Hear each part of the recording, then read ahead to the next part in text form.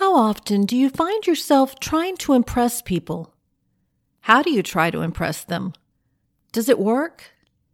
In today's episode of All God's Women, we look at the Daughters of Zion, a group of women who focus their attention on fashion while neglecting their faith. It's part of a 2-week series on women gone astray. Hi, and welcome to All God's Women. I'm Sharon Wilharm, your host for the show, and I am excited to be taking you on a journey through the Bible, focusing our attention on all God's women. We'll be talking about women you've heard all your life and women you've never heard of. Each has a story to tell, and I can't wait to share them.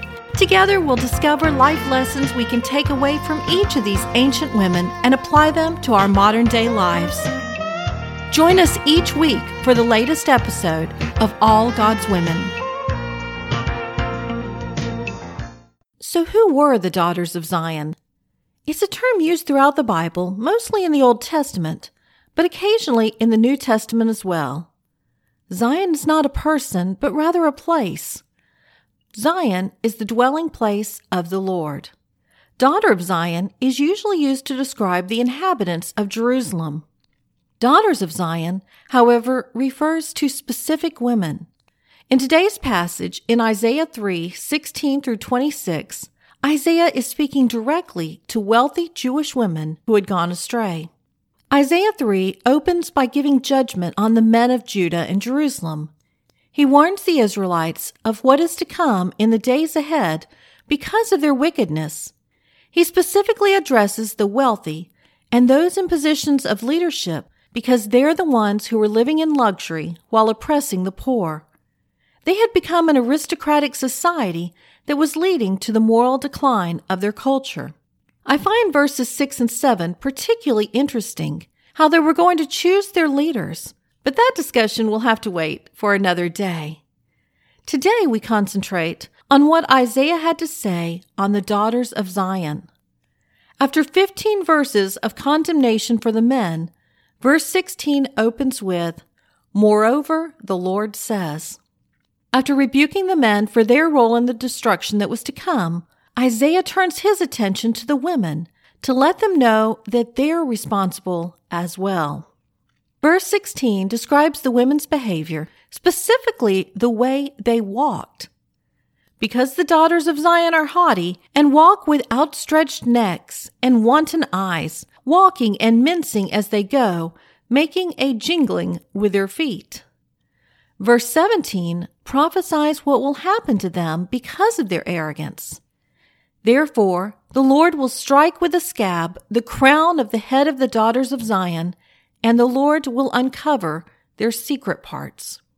Isaiah goes on to give an exhaustive list of all the jewelry and accessories that the Lord will take away from the women.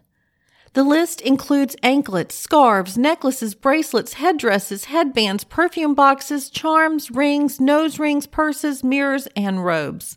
He closes the chapter with a list of replacements. Instead of the sweet smell of their perfumes, there will be a stench. Instead of their pretty sashes, rope. Baldness will take over their beautifully styled hair. Rich robes replaced with sackcloth. Branding instead of beauty. And as if that's not enough, their men will die in battle. Verse 26 concludes with, "Her gates shall lament and mourn, and she, being desolate, shall sit on the ground." Why does Isaiah start by talking about the way they walked? Well, let's look at how they're walking. Outstretched necks. We would describe that as walking with your nose in the air.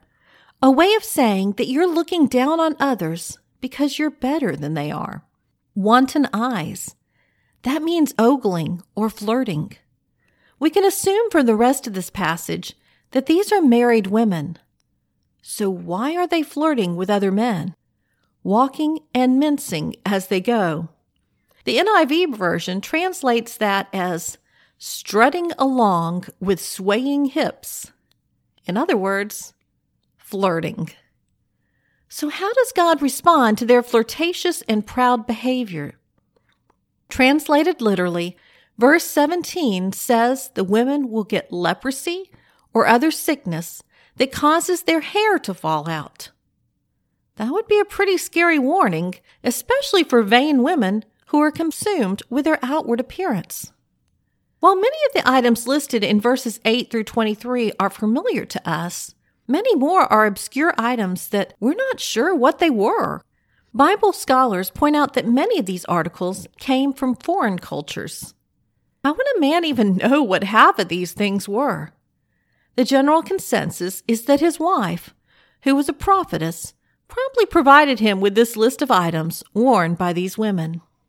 Isaiah reminds them that all these things they have are fleeting and will soon be replaced.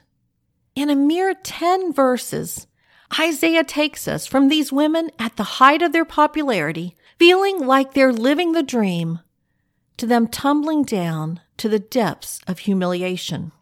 From walking with outstretched necks and a jingle to their steps, to mourning destitute on the bare ground. What a fall. While this was written about women centuries ago, the same message can be preached today. Are we not living in a society much like the one Isaiah describes? We as Christian women could be called daughters of Zion. Are we guilty of the same transgressions as these women? Perhaps you don't mince and strut as you walk, and you probably don't jingle, but do you have pride in your heart? Are there people you look down on, those you consider inferior? How much time do you spend on your outward appearance? How much time do you spend on your spiritual appearance? Verse 17 talks about God stripping away their beautiful hair and uncovering their secret parts. What if God stripped away your carefully combed hair, your makeup and manicured nails, your jewelry and fashionable clothes? What would be left? Every day you're being watched. People are observing what you do, what you say, and what you wear. There's nothing wrong with wanting to dress nice. That's not what this passage is talking about. No, it's when we lose sight of what's important and we put too much focus on our external appearance that we get into trouble. The problem with beauty is that it's fleeting. If you're basing your worth on your appearance, you're going to be disappointed. You'll always be looking around worrying because someone else is more beautiful than you. Someone has better hair, better body, better wardrobe. You'll always be worrying that you're losing your looks and your best days are behind you. If you lift your eyes upward and turn your attention to the Lord, He'll take your attention off of yourself and onto others. He'll open your eyes so that you can see past the surface and see others the way He sees them. You'll begin to see that beautiful woman you've been jealous of may be grieving or depressed. You'll feel compassion for her instead of competing with her. You'll find beauty in those who are poor and destitute. You'll quit caring what the world says about you and worry more about what the Lord says about you. It's not easy to disregard the world's influences on us. However hard we try to separate, we still get caught up in the world. But may this passage in Isaiah remind us to be grounded in the Lord instead of the world. Lord God, what a humbling and sad passage this Daughters of Zion message is. Please use it to help us turn away from all that we're doing that's like these women. Give us the courage and strength to free ourselves from the world's entrapments. Forgive us for choosing fashion over faith. Forgive us for our feelings of entitlement and pride. Strip away all that is keeping us from being the women you would have us to be. Open our eyes to spiritual truths rather than worldly lies. Thank you for loving us enough to do whatever it takes to get us where we need to be. We love you. In Christ's name we pray. Amen. That concludes today's episode of All God's Women. Next week, we'll continue in our Women Gone Astray series, looking at the wicked Hebrew women found in Jeremiah and the women who wept for Tammuz in the book of Ezekiel. If you enjoyed All God's Women, be sure to subscribe so you never miss a new episode. If you're listening directly from the All God's Women website, you can stroll down to the bottom of the page and click on the link that invites you to have each episode delivered directly to your inbox. Or if you're listening via a podcast platform, just click on the subscribe button, and if there's a notifications option, click that too so you'll be notified each time a new episode is released. Then make plans each Wednesday to catch the latest episode. While you're at it, be sure to tell your friends about All God's Women so they can enjoy it as well. Until next week, goodbye. If you enjoy listening to All God's Women podcast and radio show, you're going to love my brand new Women of Prayer Bible study. Get to know the character of God by studying the prayers of women in the Bible. Grab your copy today, available in paperback and Kindle.